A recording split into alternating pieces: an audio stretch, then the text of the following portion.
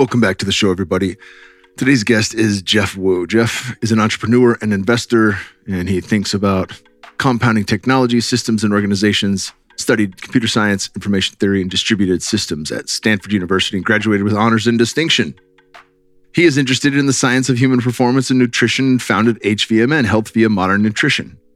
Extending longevity while improving day-to-day performance is the ultimate personal compounder. To change and master our environment, let's start with changing and mastering ourselves. All right, this is off of Geoff Wu's bio on his website, and it's absolutely fantastic, but it doesn't tell you much about Geoff. I mean, quick background. I like getting into the background of everybody on the show. And after having Michael Brandt on, the other co-founder of HVMN, one of my favorite companies in the world, learned a little bit about Geoff through Michael, and then got to meet Geoff about a year ago, close to a year ago, I guess, or maybe a few months ago. And I podcasted with Michael a year ago. Geoff figured it out on the podcast, and it was fucking longer than we thought it was. So anyway, it's been a long time coming. I'm very impressed with both Geoff and Michael's backgrounds at Stanford, down the street from where I grew up, and very impressed with what they're doing right now.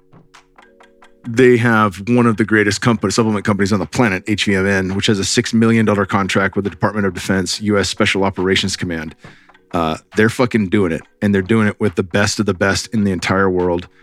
They're working with some of the best doctors that I've had on this podcast, like Dr. Dominic D'Agostino, and many others that are deep into the field of ketogenic diets and how ketosis can be used under all sorts of different combat situations and circumstances. And one of the things that Dr. Dominic or Dom points out is that for some reason the ketogenic diet attenuates a lack of sleep. And that's really fucking cool, that it actually can help mitigate lost sleep if you're getting up, in the middle of the night on a fire truck, if you're working late night on the beat as a cop, whatever the thing is, if you're doing something that is incredibly taxing in the middle of the night, this could be an answer to that. This could be a very good answer for being able to have energy when you need it and not feeling like shit the next day when you got to get up on 3 or 4 hours of sleep. So we dive into a lot of the science, the new stuff that's just coming to the surface right now, where ketones are headed, where they've been, and really Geoff's background, because he's a fascinating dude, and I love what these guys are doing. Check them out at hvmn.com/KKP and use promo code KKP at checkout for 20% off. Support the show by sharing it with a friend. Word of mouth is the name of the game. It's how I built up everybody listening right now. Obviously helped me having the On It podcast to begin with. But sharing the podcast far and wide with people that are interested in the subject matter. So any episode that somebody likes, share it with another person. You can leave us a 5-star rating with 1 or 2 ways the show's helped you out in life. And that 5-star rating, if it's a good one, we'll select it and you'll win. You'll win. It's not it's not random. You write the best review each month and you're going to win my favorite prize from Organifi.com. They're going to hook you guys up all year long. They're doing this once a month. And just leave your Twitter, Instagram, or Facebook handle if you're still on the book, and we'll get your goodies out to you. So those are a few different ways to help the show grow. Last but not least, check out our sponsors. They make this show possible. We talked HVMN. They are the best in the ketone game. I remember when I worked On It, I created a ketone supplement that was really damn good. And I was comparing it to the other products on the market using a Precision Extra from Abbott Labs ketone blood meter. And the HVMN ketone ester just it outscored anything that I had. It outscored every product that I took from powder, but hands down. And the powder stuff tastes a little bit better, but fuck it. I want performance. And if you want peak performance, you want the best of the best to work. The taste really doesn't matter at the end of the day. Been running a lot of the HVMN ketones. I was laughing about when I met up with Geoff at the farm, because I was like, man, it's been I'm on I'm on a subscription of 3 a month. And I'm like, I run through them so quick. I don't even know that I'm lasting 2 weeks with it. So I just doubled that up. And we'll see if that does the trick. It's phenomenal stuff. And we dive into all the ways it's phenomenal, but you guys will get all that on this podcast. Looking at our other sponsors, looking at hvmn.com/KKP, KKP at checkout for 20% off everything in the store. We're also brought to you today by othership.us/KKP. That's https://othership.us/KKP. Othership is your new mindfulness routine. With over 500 custom guided breathwork sessions, the Othership Breathwork app lets you access an on-demand library of sessions to help you regulate your nervous system state. Othership sessions are science-backed and music-driven, so whether you have time to practice for 1 minute or 60, you will feel the emotional shift when you need it most. Breathe to the rhythm of powerful music with guidance from world-renowned breathwork facilitators to elevate your body and mind. Decompress after work, energize to start your day, improve focus and performance, wind down for a deep sleep, or release negative emotions with the short exercises when you need them most. Our sessions are active rather than passive, so you're able to focus on your breath rather than drift back into a stressful or distracting thoughts. With breathwork, unlike meditation, you experience a visceral physiological shift right away. Rooted in ancient tradition, informed by modern science, and inspired by magic, Othership's meticulously curated guided breathwork practices are simultaneously playful, safe, and effective. We combine breathing techniques and guided meditations created by psychotherapists, wellness practitioners, hypnotherapists, artists and DJs, spiritual teachers, and life coaches. We're here to help keep you lifted through all of life's experiences. Check it all out. They've got the 3 main categories: up, quick sessions to boost energy, productivity in the morning in less than 10 minutes, like a morning coffee replacement; down, to unwind, to dissolve stress, soothe anxiety, build a routine for deep rest and better sleep; and all around, release emotions and navigate life's transitions. Deeply transformative and then longer breathwork journeys are held in there as well. They're hosting a 31-day guided cold plunge challenge. And I can tell you right now, if you participate in something like that, it will change your life. Check out othership.us/KKP and use the link for 1 month free on the Othership app. We're also brought to you by my homies at Bioptimizers. Magbreakthrough.com/Kingsboo is the web address. They have shortened the URL and it looks gorgeous. Hey guys, I want to share with you that I've recently been working on this very important project with a very short deadline, as always, right? It seems everything today is ASAP. Anyways, I've not been able to keep up with my self-care routine, so no meditation, no workouts, no breaks, to have proper meals, and on lots of coffee on top of that. This is completely true. I was starting to get really stressed out when I remembered that the magnesium breakthrough I take every night for sleeping better is also great support for stress management. In fact, magnesium is responsible for over 300 body reactions, and magnesium breakthrough is the only magnesium formula that delivers all 7 different forms of magnesium, each with its unique benefits. One of them feeling more calm, centered, and in control of our stress levels. So now I'm taking magnesium breakthrough in the morning to counterbalance the stress from coffee and to calm my nervous system for the day. Since I started, I've noticed a significant improvement in my overall sense of well-being. If you're also trying to balance life's demands, give it a try. Trust me, your mind and body will thank you. Visit www.magbreakthrough.com/Kingsboo and order now. Oh, and in addition to this discount you get by using the promo code Kingsboo in all caps, there are always amazing gifts with the purchase. That's why I love shopping at Bioptimizers. Go now to magbreakthrough.com/Kingsboo. Links in the show notes. Last but not least, we're brought to you by the homies at Analemma Water. Are you ready to unlock the true potential of your body and mind? Introducing Analemma Coherent Water, a revolutionary way to improve your health and well-being. Analemma has been clinically proven to significantly increase ATP levels, the mitochondrial energy of your body. ATP is directly responsible for powering the majority of cellular processes in all living beings. Increased ATP levels result in the improved athletic performance, enhanced cognitive function, improved cardiovascular health, and positively affect almost every area of human health. Furthermore, drinking Analemma water improves the state of your microbiome. This leads to improved digestion, enhanced immune function, reduced inflammation, improved mental health, and finally, a reduction in risk of most chronic diseases. Imagine having more energy, a healthier gut, a clearer mind, and a youthful body. With Analemma water, it all stops being a dream. Take the first step towards unlocking your true potential. Try Analemma water and revolutionize your life. Visit coherent-water.com. Every purchase comes with a 100% money-back guarantee, so you can literally taste the difference risk-free. Coherent-water.com. Join the water revolution. Now, I've absolutely loved this stuff. Since I got one of these, I heard Dolph, one of the founders on Living 4D, Paul Chek's amazing podcast, and he dove deep into the science behind this technology and how water gets structured. And once you structure the water, how it never becomes unstructured with this device, which is really remarkable in comparison to some of the other things on the market. Also, it's cheaper than many of the other devices on the market. It's extremely convenient to use. I mix in every one of our waters, my entire family. I sing a little song to it. Thank the spirit of the water. Tell it I love it. And that thank you for nourishing our bodies. Thank you for restoring our bodies. And thank you for holding the memory of water as it enters our bodies. The intelligence of water is running through us. And as I speak to the water, I speak this in and I stir it. There's actually a point in time where the water becomes coherent and the stirring changes. And everyone I talk to agrees. It's the same fucking thing. It's almost like the viscosity changes. And you will taste the difference. I fucking guarantee it. There's no two ways about it. There, you stir for 15 seconds per liter. That makes a whole minute for me with my big ass Yeti gallon. But usually about 15 seconds for every member of my family.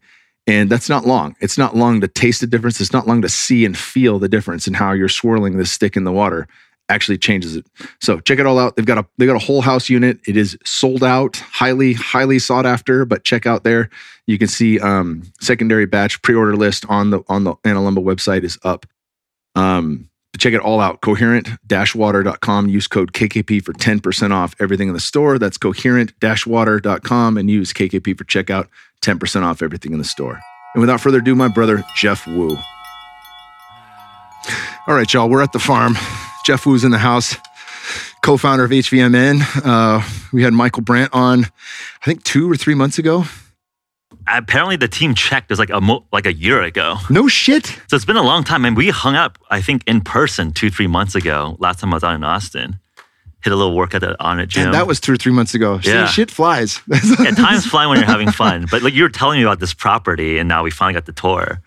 Yeah, it's amazing. I mean, I think you're talking about how all the energy healers and we're reading the land, and it's just like I don't have any of that skill set, but I think you're just out here. You're like, wow, there's a lot of thought, tender love, and care put into the land. It's cool. Like this is going to be an awesome success. It's going to be a hell yeah, brother. Everyone's got to check it out. And that's the thing. Like you can talk about it. It's another thing where there's a visceral feeling here, and you don't have to be a light worker or whatever the fuck you want to call yourself. You don't have to have any of these credentials. When you come here, if it's palpable and you can feel it, like you go to Sedona and you're like, oh, something's different here. I don't know much about vortexes, but there's a different feel to the land when I'm there, right? Yeah. And that's what we're trying to cultivate here. So super happy I could bring you out here and give you guys the tour. Michael had a blast going on the tour last time, and he didn't get to see it where it is now. Like every year it just gets better and better. So that's really cool. I mean, I think friends like yourself, I feel like really opened me up towards spirituality and something that is like not scientific. I just grew up not religious. My parents came from communist China, so it was like not really religion in our family. Talk about that, actually, because I've read different things. People read all sorts of shit about, social credit and all that, and that's a separate story. But from a spirituality standpoint, I've heard that there's some mix of Christianity, Taoism, and Confucianism in China, or some play on one of the three. Is that it? Or is it mostly now just modern fucking world and all that shit's on the back burner? I mean, I think what is like technically classified as traditional Chinese folk religion, right? Like there's like these mythology stories, like these equivalent to saints, these like historical characters that are kind of mythological. And I think there's a couple like dominant philosophical schools like Confucianism, which is like very, respecting ancestors, like a very strict hierarchy, the emperor, the father, the mother. So I think a lot of these philosophical constructs have emerged into, I would say, like Chinese American culture where like people very value much education and, being with their family, taking care of their grandparents. So I think some of the positive home, yeah. Exactly. Yeah. I think some of those positive attributes come from some of these like philosophical schools. And I think you have but I think there's not like, probably like not like a very strict traditional like top-down religious constructs within, I think, my understanding of Chinese civilization. You're not born into it at this stage of where China's especially at. Yeah. when the communist revolution happened, where it was just like, the communists took over and like there was like a cultural revolution like reset. So all the traditional things were thrown out, like the educated people were thrown out. They're like, marched around with cone heads. My grandparents were like principals and educators. So I think they were kind of caught in that purge a little bit. But it sounded like there were some students in the Red Army that like looked up to them. So like they didn't get super hazed. But I remember like just growing up, my mom telling me stories when she was like 15, everyone got kicked out of school and they all got sent down to the farmland to learn how to be a proletariat farmer and like reset culture. So all the religion, obviously like the communist ethos is, no religion. We're going to all just be this, commune essentially. Yeah. It's so that's kind of my backdrop. Yeah, I'm fascinated by it. I remember, was it Yomi Park? Yep. Went on from North Korea, went on Rogan's, and that was a brilliant. I'll link to that in the show notes if you haven't heard it. It's a must listen. It's not something I don't think people in America really wrap their heads around. You only really hear old farts talking about it. You know, like the Cold War or Cuban Missile Crisis or any of these different things where you're like, why are we so worried about communism? And it was just like there was a disconnect from my generation to what other people lived with and experienced as a true fear. Yeah. And then now, oddly enough, you see, some like the Great Reset and some of these ideologies come through that actually partner and pair really well with communism, socialism, those kind of things. Yep. And it's kind of like, oh, okay, I can see. There's like almost like a I don't know if it's never ending, but there's a consistent, backdrop into trying to play with different models of humanity, right? And what is that ideology? It could be from Marxist ideology or from different things, but like it is a part of the ecosystem of how humans think and what we think would be the best possible way to govern and work with this many people on the planet. I mean, I think it comes from like a good heart, right? Like, I don't think people are like, hey, I'm going to be an evil dictator. But it's like, okay, like we want to have everyone being equal and we're going to like have some smart, generous people figure out how to allocate resources amongst the people. And it's like, it's never worked in practice. And I think I'm almost resigned to the fact that, like to your point, I think these are just repeating cycles where every generation needs to learn its own mistakes. Like, hey, we think that communism wasn't implemented correctly. They can do it again now and we'll do it better. And it's like, I think that is going to be, and I think that happened with World War I, right? Like this is going to be the last war because so many freaking people died and it was like the most brutal war. 17 million people died. We're never going to have a war again. Fast forward another, 30 years later, World War II, and then there's always been like, every decade's been a massive conflict. Yeah. Have you read The Fourth Turning or heard about it? Oh God, you fucking love that one. Yeah. They talk about 80-year cycles, with 4 20-year seasons. Yep. And the season is the high, that's like the spring. The awakening is the summer. The unraveling is the fall, and then the crisis period is the winter, right? And so they wrote this in the mid-90s and predicted that the next crisis period would start in 2005, give or take 2 or 3 years. Yeah. 2007 hits, 2008, boom, we're right in it. And they've marked, any great civilization, they can map it. So we've gone, this is our 4th big turning. So it started off with America in the Revolutionary War, crisis period, then Civil War, then World War II. And we're in the crisis period now, that was marked with the 2008 housing crisis, COVID, and we're still in it for like till 2028, 2030. Yeah. So it's kind of like everything's been marked by big war. You look at World War II and the Great Depression, you look at the Civil War, which is more American lives lost than any other war, all of the wars combined, and the Revolutionary War, which kicked things off. And it's like, I don't live in fear, but there's also like a very strong presence to say this shit could pop off, in the next 8 years in a way that that most people aren't prepared for. This. Like, is that egocentric because like, hey, we think that we're alive today, we're in the most interesting time in history, and is it egocentric, or is it actually objectively like very, very rapid in terms of development, right? Like from COVID, pandemic to banking crisis to, potentially, already a war in Ukraine and Russia, and then just rising tensions with China. I think it is, objectively like a very interesting, volatile time period. But I don't know, I'm self-conscious of the fact that maybe we are just like, hey, we're egocentric. We're living in the most exciting time in history. I don't know. Like we'll see. Like AI is happening. Like maybe, DOD is saying that maybe there might be aliens out there. So, I mean, going back to the point, I feel like, spending time with like folks like you, like, and just building like friendships, I feel like I've been much more open. So I grew up like, I think just very academically oriented, very scientifically oriented. If it didn't have a randomized controlled trial, it was bullshit. But I think I just realized that we are very malleable, living, emotional creatures. And even like the sense of energy when you're in vivo with like great people in like a room when everyone's doing breath work, or there's like an awesome music festival and like there's energy. There is something there that I don't know like how to best quantify in terms of like scientific metric. Yeah. But I think as emotional humans that respond to energy and is seeing, friends achieve a lot of things through manifestation, we're talking about a little bit about this, I've just become much more open-minded and wanting to be spiritual and tap into that in this notion of faith, because the scientific part of my mind says, hey, even if it's a placebo effect, I will take that freaking free placebo because the placebo effect works. Yeah. But I think having that kind of sense of, hey, there is a bigger story, a universal story that we're tapping into, I think that kind of release of sovereignty to something bigger, I think is a comforting notion.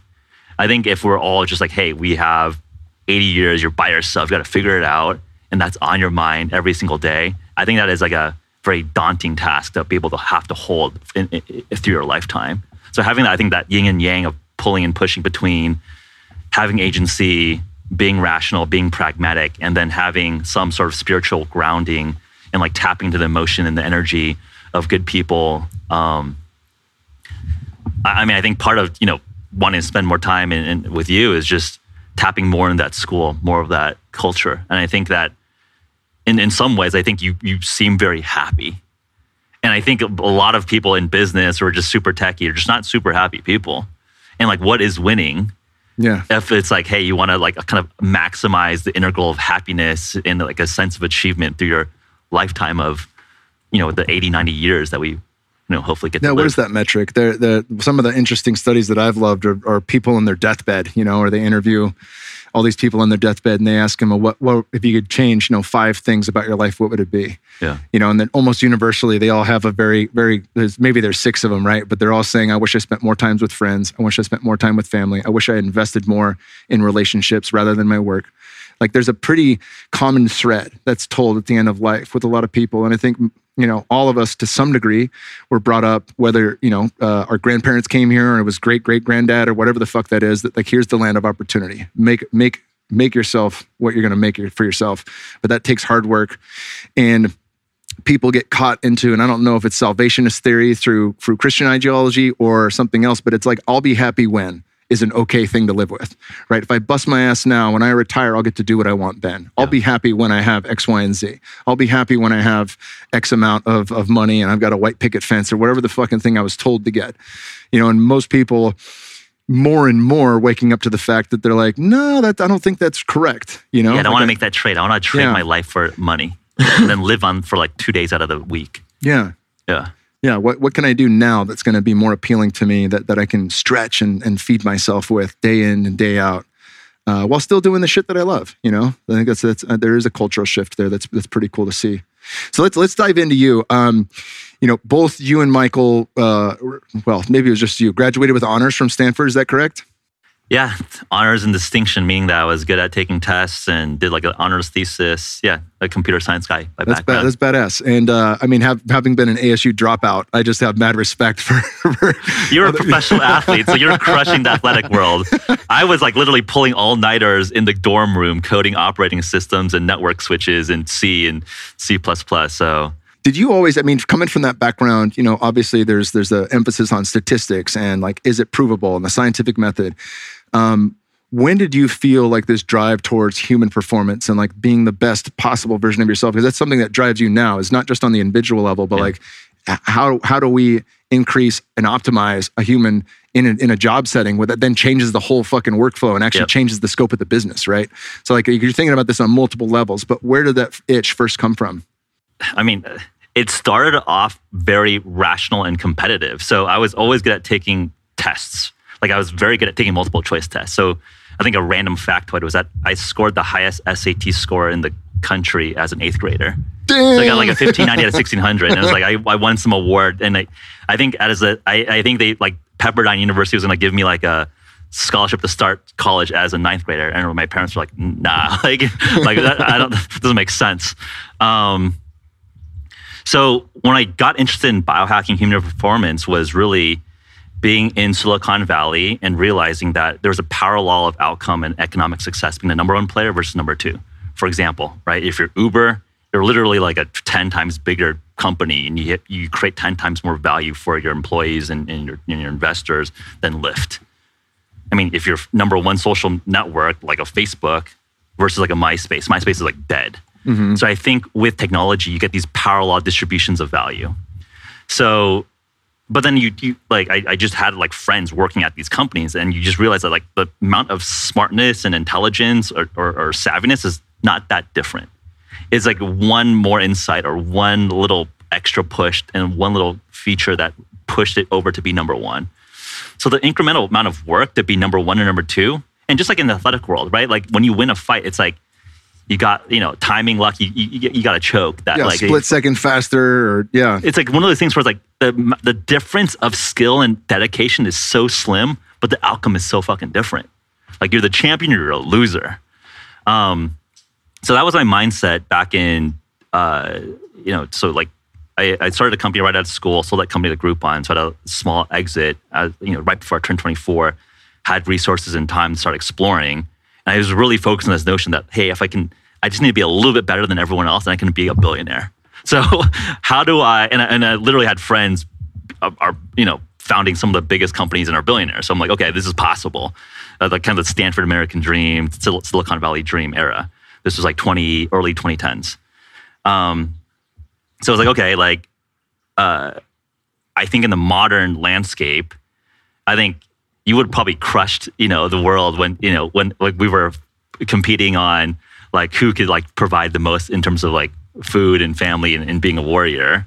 But I saw in the modern context, it was like an economic war, right? Not to say that like I think you're super smart, but like I think primarily like I think like the dominant competition set, one of the forms is like how do you build a better business than other people?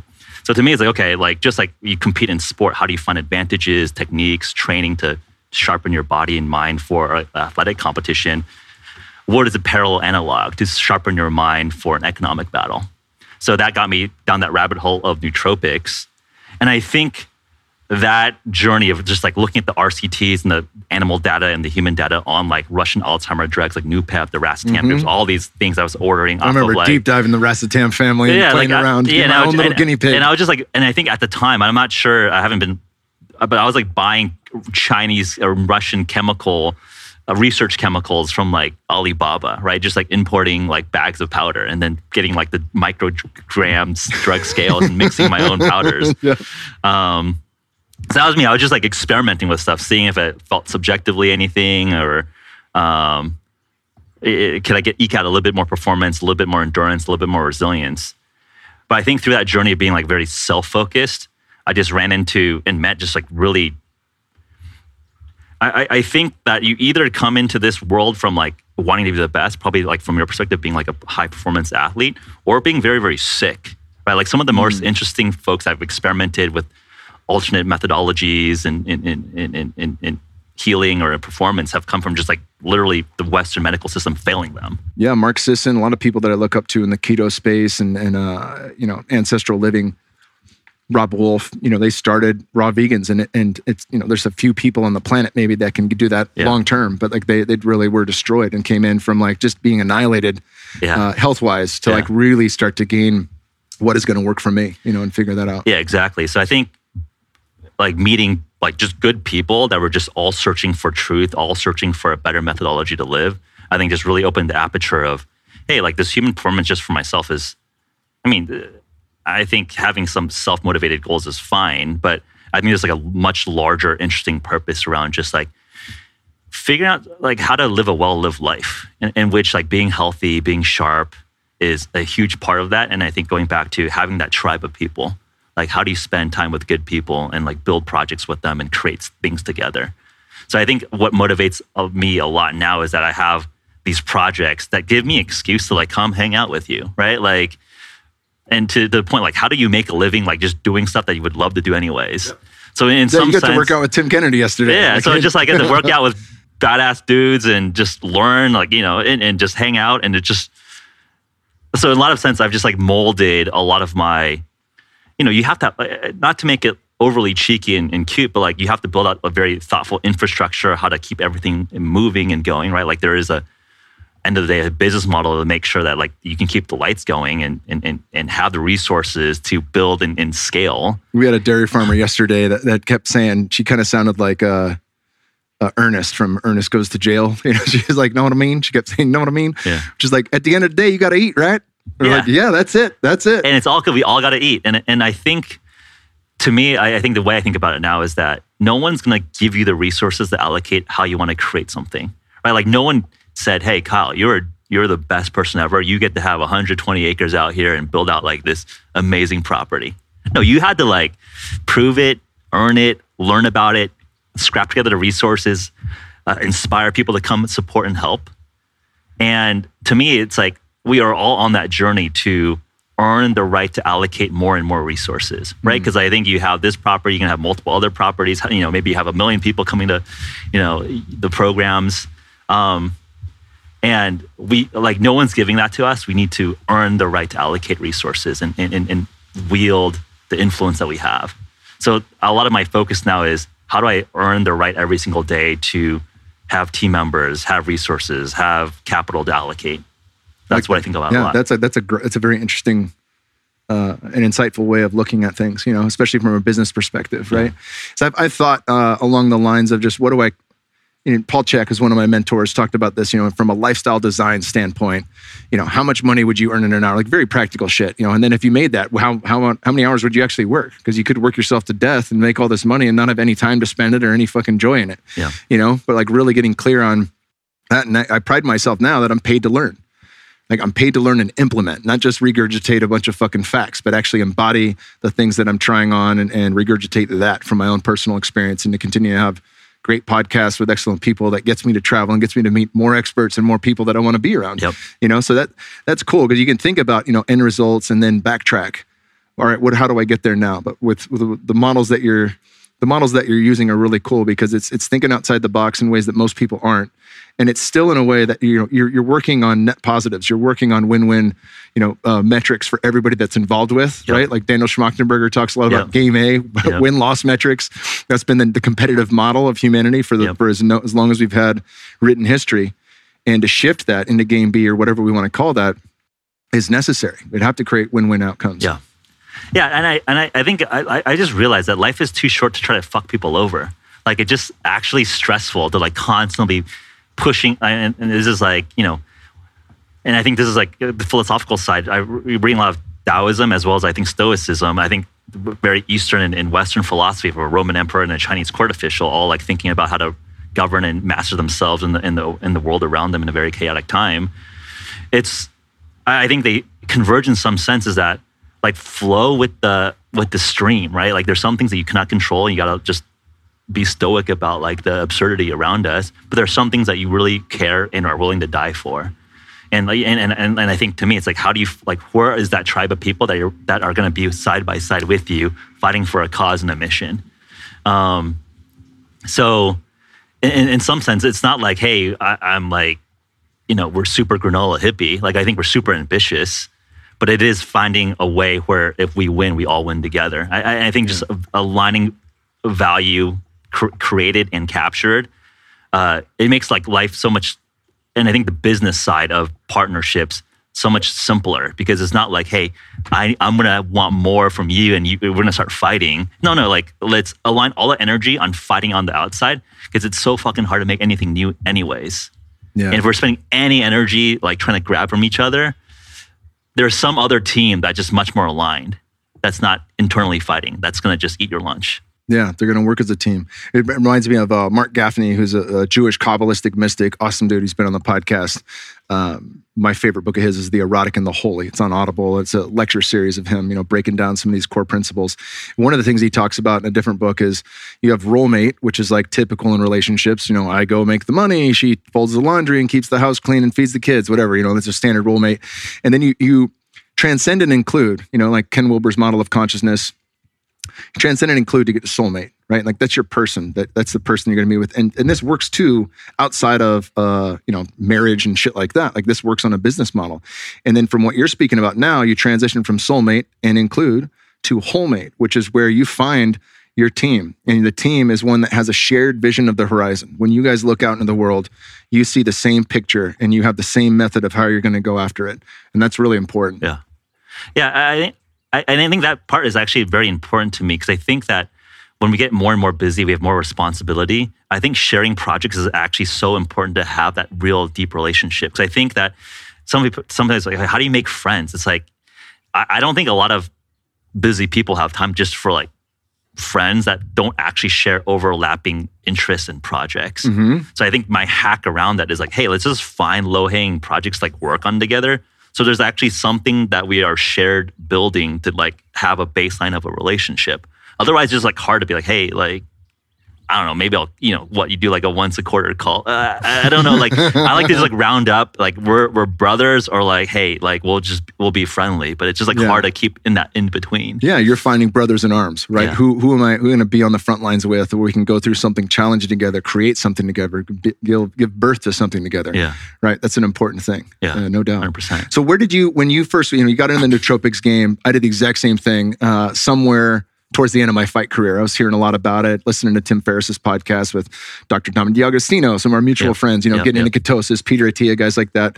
And really started just experimenting with different things. I'd had a decent amount of experience with plant medicine, but didn't have a whole lot with nootropics. I loved Alpha Brain, and so obviously that brought me to Aubrey and On It.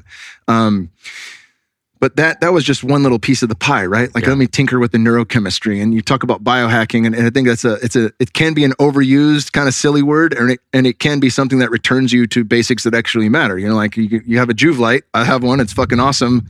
And I'm outside in the sun every fucking day. I'm not going to use that in place of the sun, So talk a little bit about some of the things that kept you into the human performance model that wanted you to drive you further into different aspects of it. Yeah. So I think it sounds like just very analogous parallel journeys. So I think nootropics was really just like the test bed, and there was just like this whole aperture of getting really into intermittent fasting and fasting.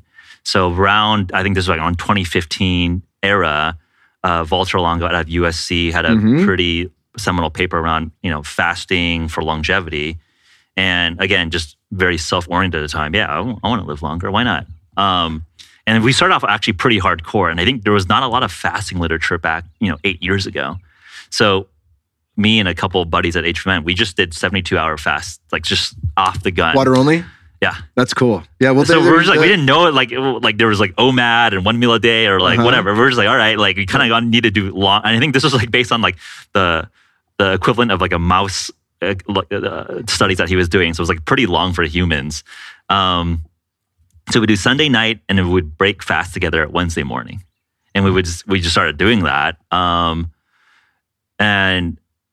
Long story short, like a lot of our friends in San Francisco and the Bay Area and Silicon Valley wanted to join us to do this fast. So we ended up actually running one of the largest, I think the largest intermittent fasting group in Silicon Valley. I think at the peak we had like 80,000 people in like a Slack and Facebook group, and people were just like talking about like their fasting, and people were hosting their own breakfasts in New York and other cities. And I think subjectively it was a great just mental discipline to realize that. I think for folks that hadn't heard of fasting, I thought you would just die if you didn't eat for like a day. Like I was like just like inculcated. I think when I was growing up, like don't skip meals, it's bad for you. Like skin and bones. I mean, I guess back in like I guess if you're growing up in communist China, like my parents were literally starving, and like we actually have food now. Like don't skip meals. So I was like very much back in that, like don't waste like a grain of rice. So realizing that hey. Our mind and body are actually quite resilient. And actually, as they were getting better keto adapted and actually getting into ketosis, feeling actually very sharp and clear on it, it just really kind of unlocked, hey, why is this working? How do I accelerate it? How do I hack this or improve this process of fasting? And that got me down that pathway of ketogenic diets and keto. And then around a similar time, around 2016, there was a seminal paper published out of an Oxford research group showing that exogenous ketones, ketone esters, could enhance athletic endurance performance in cyclists.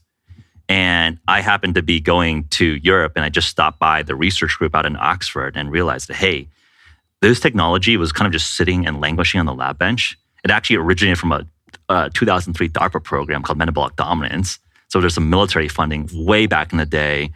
It was taking such a long time to bring up to scale. It's super expensive to manufacture.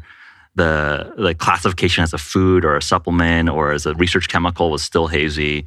And I realized that, my skill set as an entrepreneur, as an engineer, maybe we could partner together to really scale what I thought was like a very interesting technology into an actual usable consumer product, right? Like this was like a research chemical on the lab bench when I saw it, like literally like Oxford chemical engineers were making this by hand from crude oil petroleum product.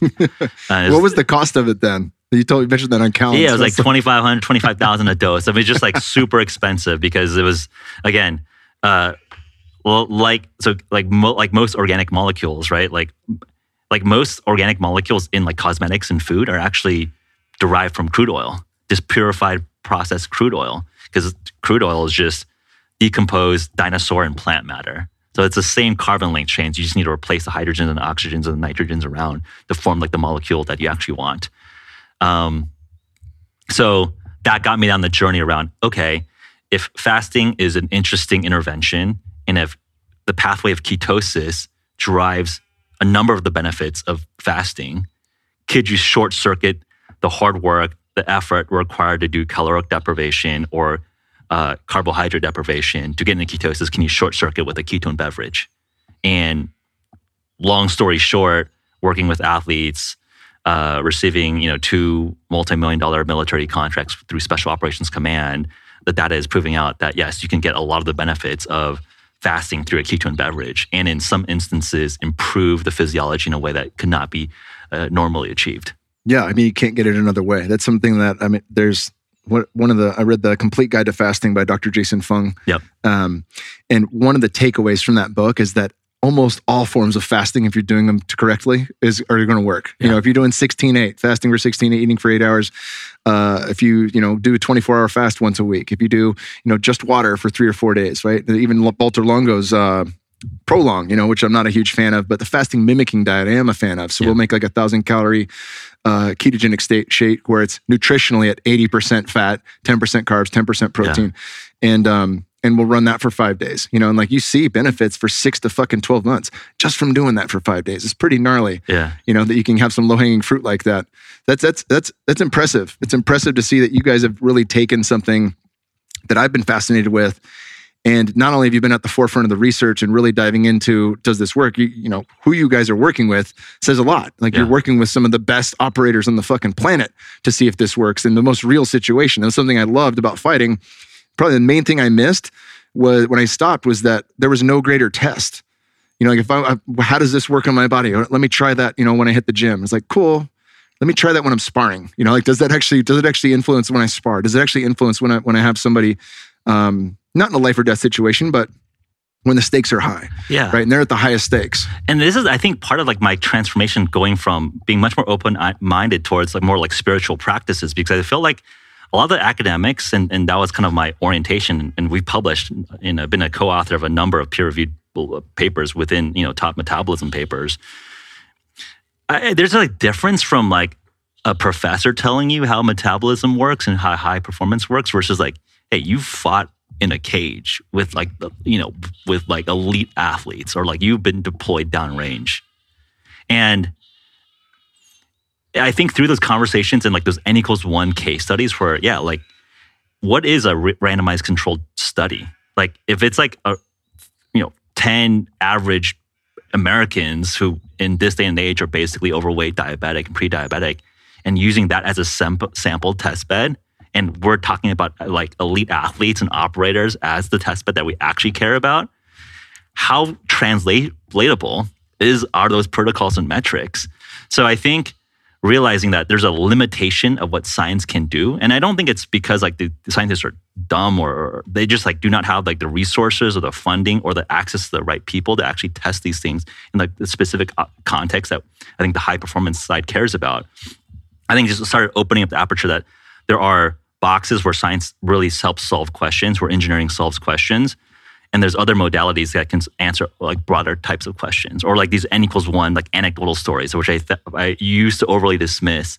I'm just much more open-minded to learning and like listening and just like getting a sense of, which I think is like a very genuine, real experience, and like achieving like metrics that are not seeable before, right? Like Lance Armstrong doing like 500 watts on a bike for like hours at a time. Like if we'd all done like a Peloton class, I just, like doing 200, 300, that's like a sprint for like a normal person. He's like doubling a sprint for like 30, 40, 50 minutes. Like you can't run a randomized trial on like a normal average person and then translate it to like a Lance Armstrong. Yeah. Right.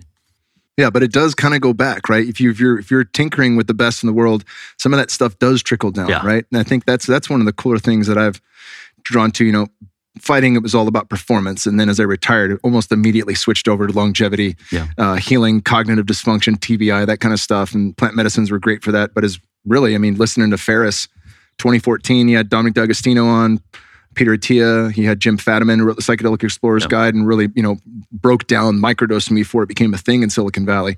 Yeah, no, I think that's exactly the point where I think now, like the biohackers now, I think I've seen that resurgence of that term, where like I think it was cool and it was like not cool because it was like, oh, these like nerds like geeking out, like they're not even like, they don't even look that fit, like they're just idiots.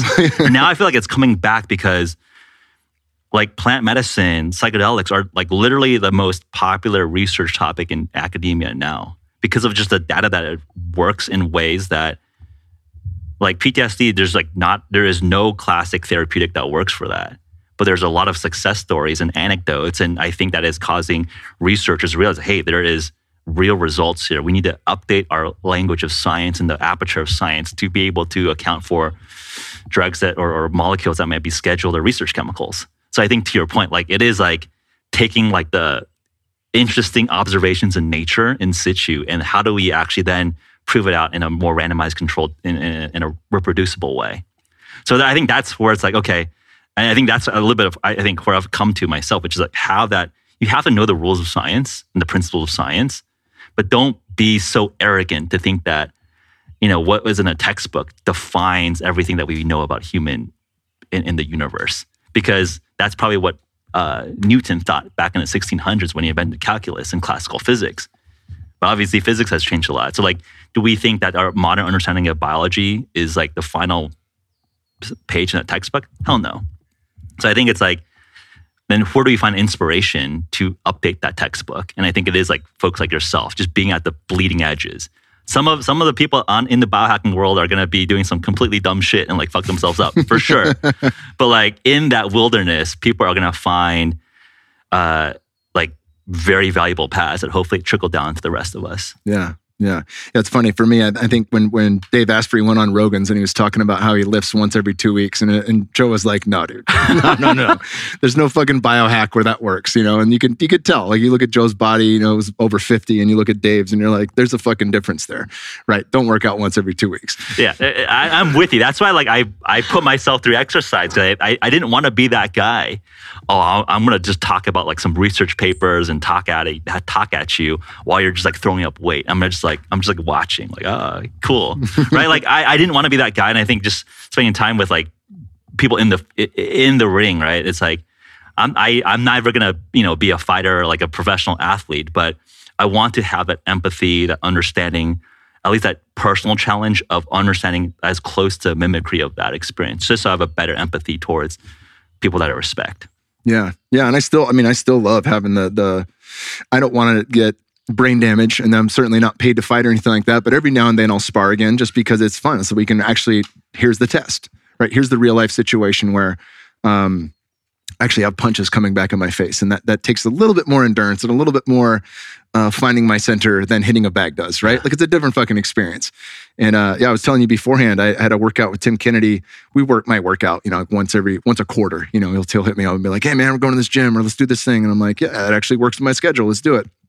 And went to this new boxing gym, and it was early in the morning, so I had fasted. I had like a little bit of coffee, and I ended up having some HVMN right before I went, because I was like, fuck man, if I'm gonna be fasted, let me get this. And he's big on the on the EMOMs and high intensity intervals and Tabatas, and like the warm up had me fucked. Like I burnt through all glycogen. I was fucking like, man, I can barely keep my hands up. And then the ketones kick in, and slowly but surely I get more and more endurance while I'm on the bags. And then when we were sparring, I was breathing through my fucking nose. Like it was a cakewalk at the end of the hour. Yeah. And it was a full fucking hour. Like anyone who works out with Tim, like there's no part of that workout where you're like, cool, now I get to rest. Yeah. So I was like, that was a true testament. Is that I'm not doing that, often, but then to get to see that the proof's in the pudding. All right, if I do have a big test, this shit works when it matters, and that's a big fucking deal. Yeah. Yeah. No, I mean,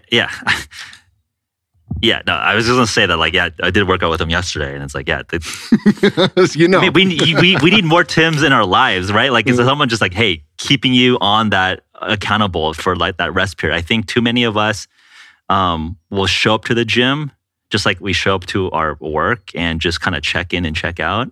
Like, oh, I'm tired. I'm gonna like take an extra 5 minutes and check my Twitter and post something. Versus like every minute on the minute, all right, we're doing 30 sets of this. Oh yeah, I was like, fuck, I'm gassed after just 30 rounds of this EMOM stuff.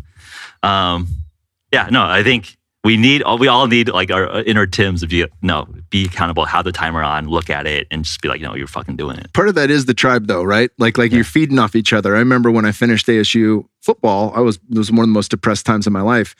And, I went from having 100 guys in the weight room screaming when I was coming up from a squat, right? Yeah. Like, fucking get up, Grizz. It was Grizzly Adams. I had this giant beard. They call me Grizz for short. And I'm like, get the fuck up, Grizz. And you're just like, with music just blasting in the ASU weight room. Yep. to now I'm at 24-hour fitness by myself. And it's like masturbation. Like, look, and it's night and day different. There's no one there. I'm fucking got headphones in. Some guy's upset because he wants to use the bench that I'm on. It's like there's just a different vibe, right? So, but if you can figure out ways to surround yourself by people that inspire you, like Tim or any other situation wherever you live, like that makes such a big difference. Yeah.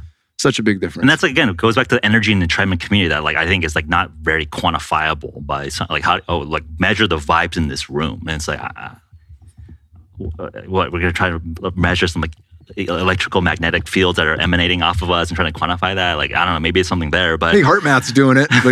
Right. But I think that's like the point where it's like, there's something clearly there when you're experiencing for like, you have 100 of your boys cheering you on. You're going to like fucking push that extra little bit to like get that weight up.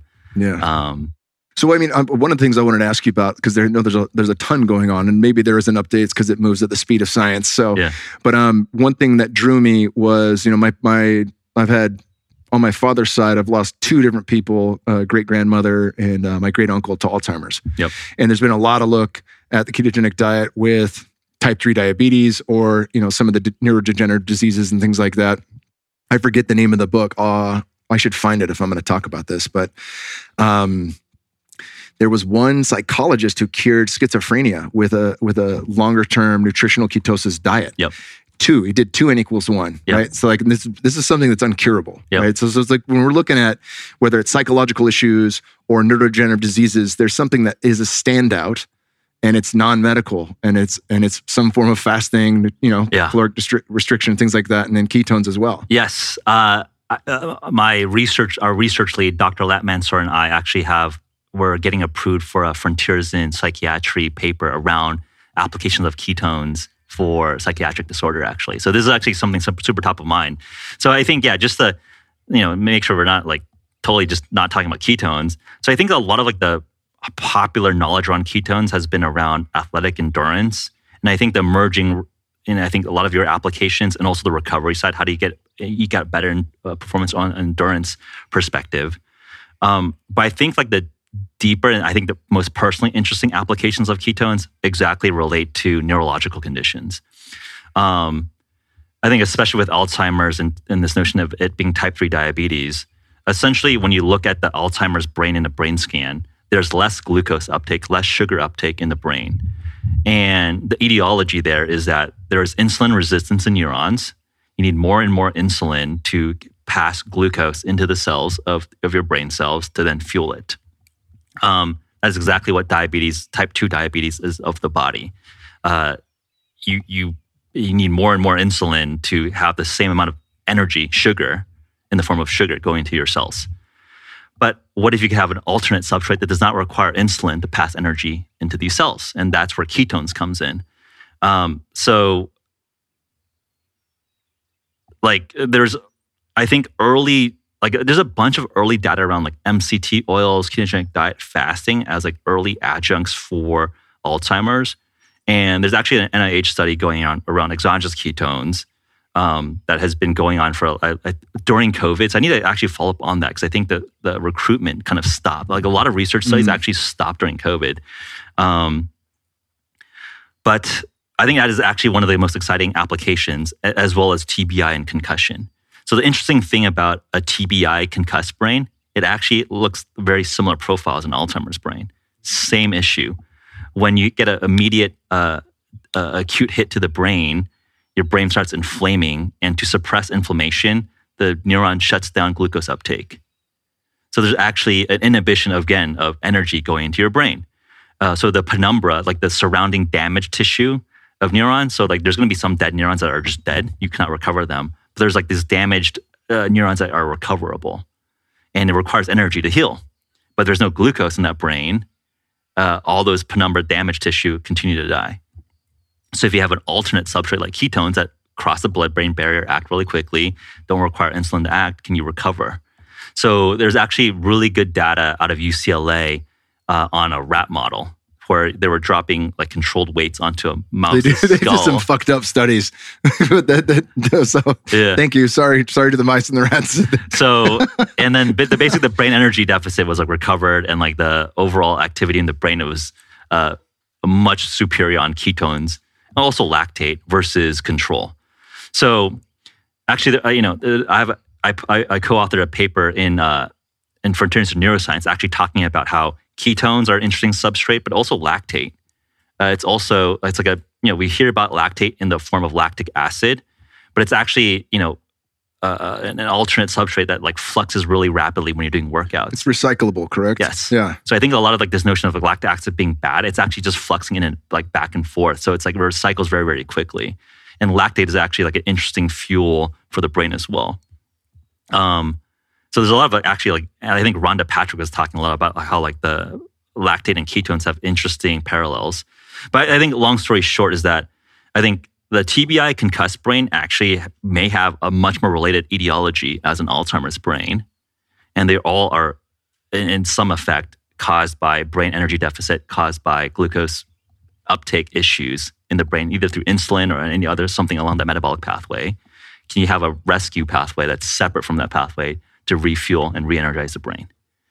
Yeah, it's big. When my son, he's 8 and he's going to be 8 in a couple of months. When he was 3, we were away to, my wife and I were away at a Fit for Service event. And I got a call from my mom that Bear had a really bad concussion. He was actually at the ICU at Stanford. I was like, fuck, what happened? And he was climbing my sister took him to a play place. He was climbing up on the cubby holes where you put your socks and shoes, no pads there, just concrete. And he fell straight back and he got a hairline fracture. We were fucking besides ourselves. We flew home the next day. But in Tulum, I was sitting right next to Dr. Dan Engel, who wrote the Concussion Repair Manual, and Dr. Craig Conover, both have been on the podcast multiple times. And immediately they said the same thing, like full spectrum CBD. This is going to have a microdose of THC, which is neuroprotective. Ketones, if you'll have them. And, just put little MCTs on whatever he's eating, in his oatmeal or whatever like that and see, because that'll convert pretty quickly. And it's N equals 1, but in 3 days, he was 100%. He was literally 100%. And then for 6 weeks, we had to be like, hey, you can't run, we can't wrestle, like you can't get re-injured in that time, right? That's even worse. So there's something where and of course he's young and eats healthy, but like he bounced back so quickly. And I was like, it was pretty, I felt like a gift sitting next to these people as the shit went down, because they had the resources to figure that out. I'm glad it's happy. I mean, that's scary. Shit. Yeah, super scary. But yeah, I think about that, like with all of the people coming back and the piss poor job of the VA, like they're trying to figure out what to do with people who on every level, because there's hardware damage to the military operators that's undeniable, right? It's like, what's the best move for them to work on hardware? And there's a lot of software shit too, and I think that's where plant medicines come in. But at the same time, ketones could really be some form of a miracle for a lot of people that are suffering from hardware and software issues with the brain. Or at the very least, an adjunct to apply as a part of like an overall nutritional package, right? I mean, I think we actually recently brought on Brian Ray, who served 20 years in the U.S. Army, 15 years in special operations. His last billet was actually running the Advanced Special Warfare Mountain School out in Fort Carson. So was like the subject matter expert for advanced mountain fighting for all SOCOM.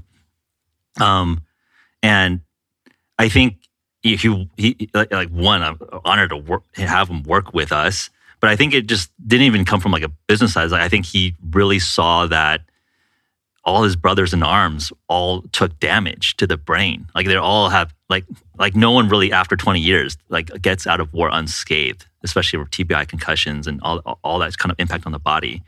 And I think that it just really feels like it has accelerated over the last, I would say, 3-5 years, where ketones, other modalities, plant medicine, I think it will have to be just standard of care very, very shortly. Like you just can't have like some of the best and brightest of our country going through, GWAT, wanting to kill themselves all the time. I mean, it's like literally sad. Like I talk to veteran friends and like every now and then like, yeah, I had to like go talk down my guy because he was going to shoot himself. I was like, fuck, dude. Like, well, I mean, you hear what they're prescribing. It's like, that's not going to help anything. You know, like fucking nothing. And then they know that, so it's like they're just thrown out and like. Yeah. Again, I like you don't want to denigrate like people's efforts. I think people like in the traditional system want to do well for these guys, but the results are pretty clear that you can't keep doing the same thing and expect a different result. Yeah. Like whatever is the standard of care is not really great for people. I'm sure you're familiar with the what is it, the metabolic theory of cancer and a lot of that stuff. Is there any research now that's going on around ketogenic diets and certain forms of cancer? Yeah, I mean, I think our mutual friend Dom D'Agostino is probably like the most active researcher in that space. So kind of the interesting things that I would highlight with cancer and ketones are that there's actually different subtypes of ketone bodies. So there's D-beta hydroxybutyrate, which is the primary form of ketones, that actually gets converted to acetoacetate before it goes into the Krebs cycle. So you can So it's going to enter, the whole thing will be acetoacetate? Or is there some... DBHB converts to acetoacetate, which turns into acetyl-CoA, and then it goes into the Krebs cycle. And there's like different ratios that happen when you're doing ketogenic diet or different forms of exogenous ketones. So I think some of the subtlety or the chemical engineering side of house is that there are ketone esters that have D-beta hydroxybutyrate or butanediol or ketone diols. There's acetoacetate esters. There's like MCT oil esters. So I think the amount of technologies are increasing quite rapidly, and I still think a lot of the common language is calling them all the same thing. But there are like the Warburg theory is that many forms of cancer are very glycolytic, meaning that they cannot do respiration, meaning like the more efficient form of generating ATP is oxygen plus acetyl-CoA. You generate like 34, 36 ATP. Fermentation, or basically non-anaerobic, this is aerobic versus anaerobic metabolism. Anaerobic is you don't need oxygen. It's much less efficient. So the idea for these anaerobic cancer cells is that they go to a more primitive form of metabolism, so very kind of primal and like almost like turning to like single cell bacteria, and they constantly regenerate and replicate. So like that is what a cancer is, like something that's just like growing and unformed. There's like a mass in your body. It's doing its own thing. It's at its own pace. Yeah. Yeah. So for those types of cancers, there's early work showing that ketogenic diets are useful for that type of cancer, because you essentially starve out the carbohydrate, the glucose load, take as much carbohydrate out of the diet, and then fuel your healthy cells with ketones, which can only be metabolized aerobically. And then you kind of shrink and starve that cancer. But that said, there are forms of cancers that also, like, for some reason, also can metabolize ketones. So, like, I think certain types of brain cancers have that sort of effect. So, Dom would be the expert in the space on the specific types of cancers and glioblastoma and all these subtleties. But I think if there is like a anaerobic respiration type cancer, I think that a ketogenic approach could be valuable. Cool. Where have you guys? I mean, you're looking at all sorts of shit from the performance side, and obviously, now looking at different medical aspects of where the application of ketones can go. Is there anything that goes outside of the cancer space or neurodegenerative space that you guys have some promise in that you're looking into? Yeah, I think we're talking about this like off camera like a few months back, but I've not tried this, but I've heard just anecdotal, interesting stories around stacking ketones in plant medicine. I can't answer that now, but I will be able to answer that next month. Because like my understanding of like a lot of these ceremonies that you eat a pretty clean, purified diet, and you're oftentimes not able to hold a lot of food down because you're purging and whatnot.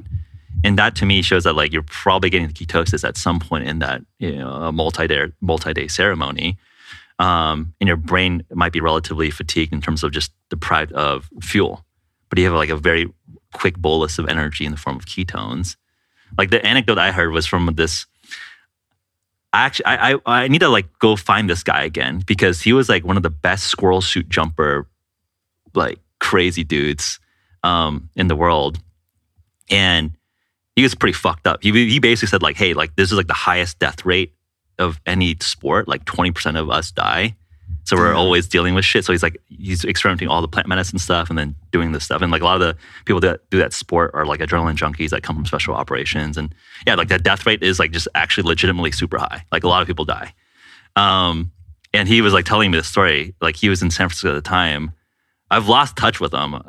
Hopefully he's still around. But I would love to like just like actually piece back like some of his experimentation to see exactly what his protocols were. But he was saying that like he was feeling like almost euphoric combining these things together.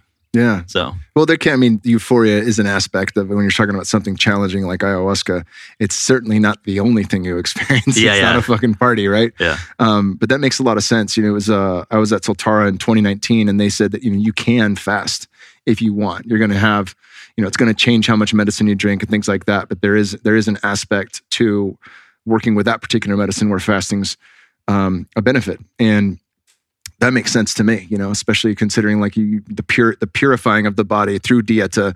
That could be 6 weeks, it could be 6 months, or it might just be 6 days beforehand. But either way, there is some level of that. Like I'm going to strip away, and in part, that's how you pay it forward, so that your ceremony is able to the medicine's actually able to do the work that you're there for with your intention. But I'm very curious about that, and I will be guinea pigging this like mid-April. Okay, so let me know. I'm actually excited. super curious because I think.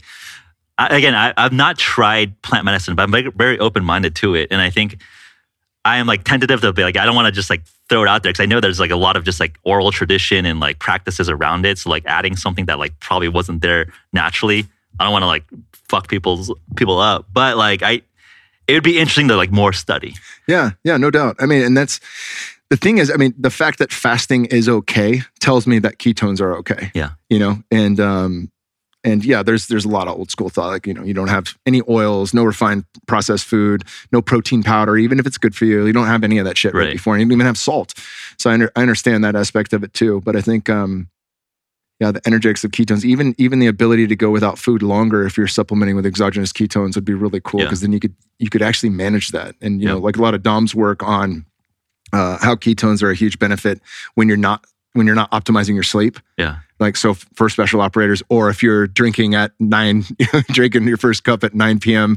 and not going to bed until 3 a.m., right? While you're drinking ayahuasca, that seems like it would really help with some of the mitigation around sleep and things like that. Yeah, I think that you mentioned it. I think that's actually probably one of like the more interesting, another application area that we're studying is ketones in sleep.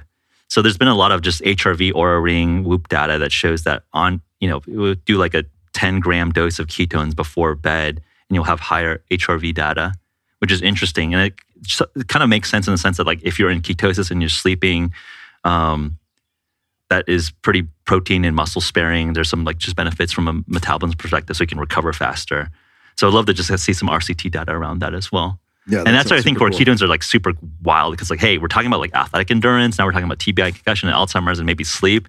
So I think that's where I think people like, why does this potentially do everything? And it's like, well, the way I think about ketones is that it really should be thought of as like a fourth macronutrient, right? So there's protein, fat, carbohydrate.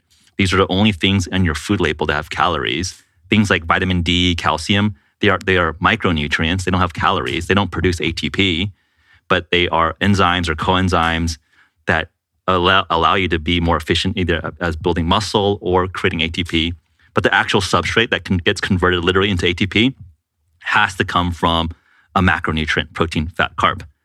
But ketones is really just like a new paintbrush color that you add to the 3.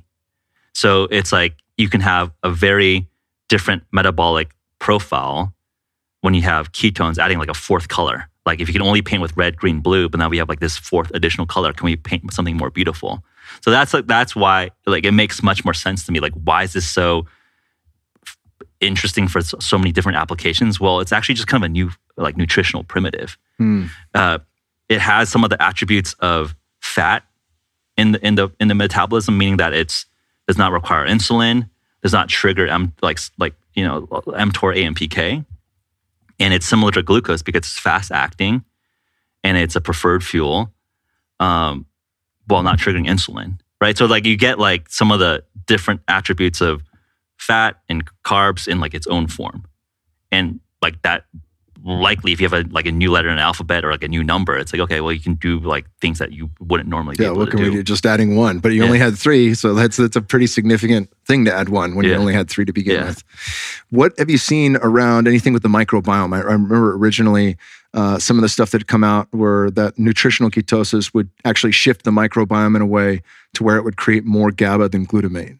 So as far as the parent neurochemicals, glutamate being excitatory and GABA being relaxing and centering, a lot of people fucking take gabapentin and different forms of that, pH GABA, whatever. But if your body was creating more of that, it seems like that would be a good way to sleep better, more effectively, and just that's feel super more interesting. calm. I've been thinking about that pathway from more of like a caffeine adjunct or a caffeine replacement. Because I think I don't have that many vices, but I think just being overly caffeinated is probably like one of my biggest vices.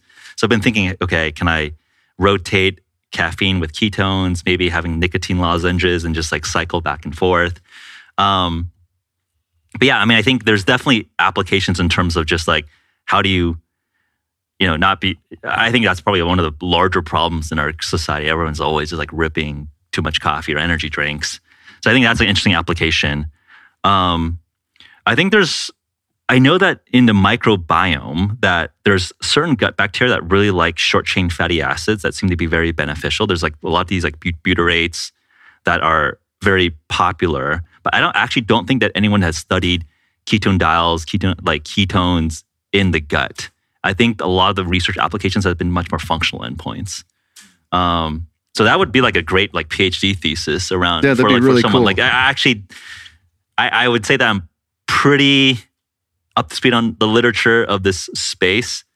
And I would say like, I don't think anyone is actively looking at ketones and microbiome. I think that would be like a very interesting area, actually. That'd be very cool. Yeah, if what you just mentioned with butyrate and some of the shorter carbon chain is that a lot of those first get reabsorbed into the intestines. Like the local area, if they want it, they say, oh, give me that. Yeah. Give me it back. Like the microbiome produces it. And then locally, it's going to say, all right, let's do that to make our junctions a little tighter. Let's actually shore up the intestinal wall or help the microvilli. And so it gets used locally. And then it goes out systemically and is anti-inflammatory and does a number of other cool things. But it'd be cool to see, is it being used locally as well as systemically, right? Is this only affecting the brain, or is it affecting the gut brain? Yeah. How does that look? That'd be a cool thing to look at. It's also, imagine if you can like trace it. Because I think that's been, a lot of these tracer studies show exactly where this gets absorbed. So a lot of it goes into the heart and the brain, actually. But it'd be interesting if you could trace if it's like, especially from a gut microbiome perspective, like where exactly, is it being uptaken in the small intestine? That would be an interesting thing to look at. Oh yeah. Well, have they used methylene blue as a tracer? Because that'd be fucking rad. Because then you'd have the benefits of methylene blue stacked with it. That's one of my favorite stacks. Yeah. Methylene blue with ketones, just fucking rocket ship fuel. Well, usually you need to get like a radioactive isotope to track it, right? Because like methylene blue is a bigger molecule than the ketones themselves. Gotcha. So you want to actually be tracking like through like a radioactive isotope within the molecule itself to exactly track where it goes. So I think that, what do you think of methylene blue? I just remember like going to like some biohacker conferences and like meeting people with blue tongues. I'm like, you look like you ate a bunch of like candy or what? Yeah. Dr. Ted Achacoso is hilarious because he makes the little lozenges, and he's got like all these like with blue tongue. He's like a blue Papa Smurf or something like that. Yeah. That's how you get the blue tongue. I think at the right dose, it's amazing because similar to ketones, it's a nootropic as well as a performance enhancer, right? And there's not a whole lot of things that do that. Like nicotine's amazing to tune me in, sharpen my focus. If I'm learning or if I'm podcasting, it's a must-have. But when it comes to like something that tandems both for cognitive function and endurance as well as performance enhancement, methylene blue is right up there. Yeah, right up there. Yeah, cool. I got it. Yeah, I think I've been much more, I think nicotine, the data there is like actually quite robust. I think it's been overly demonized by vapes and tobacco smoking. Yeah, the problem with vapes too is that you're inhaling oils and the lungs aren't necessarily very good at getting rid of that, right? Like even with Paul Chek, who, like I mentioned earlier, he does a lot of vaping through a volcano bag, and he uses really good high-end organic tobaccos, and then we'll add some really good essential oils from Essential Oil Wizardry, where we can actually have like an extract of Bobinsana, which is a plant medicine in the Amazon. We can add in the elements of that or kava, or just to change the feel and the experience of what's going into our bodies. It's like if you're not working out or hitting the sauna, like it's very hard to excrete that. You're still going to have to get that out, right? Through breathing hard or hitting the sauna.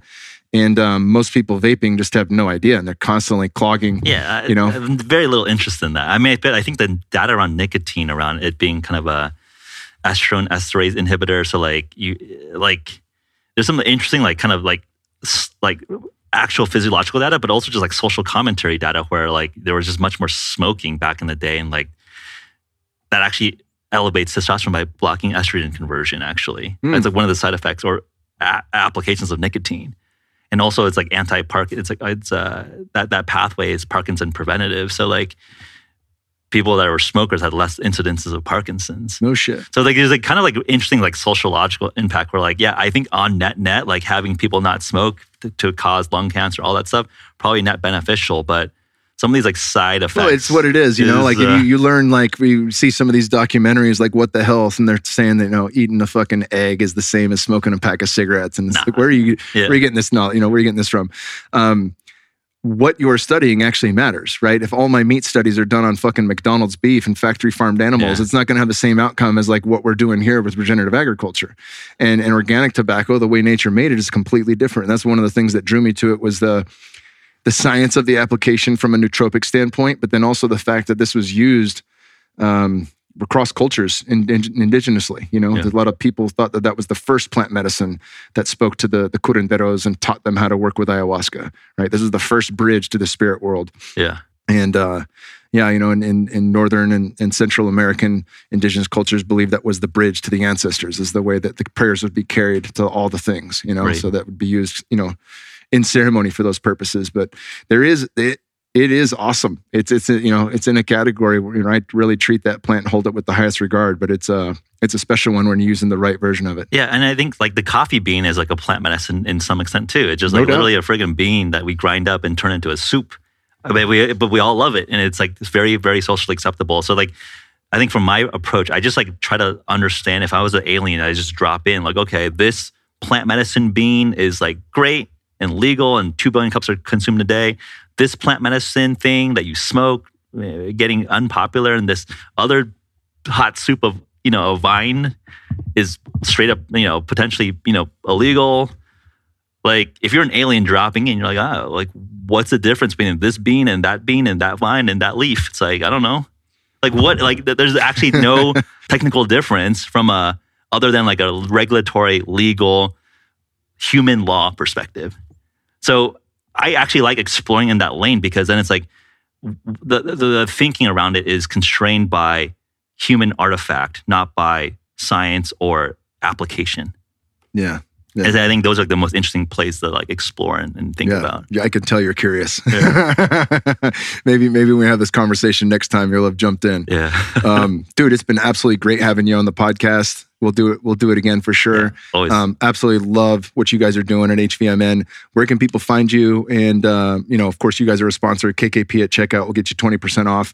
But where can people find you if they want to connect with you online and see what you guys are doing? Yeah, follow me personally, Geoffrey Woo, GeoffreyWoo. Pretty active on Instagram and Twitter, and then HVMN. All of our channels are there.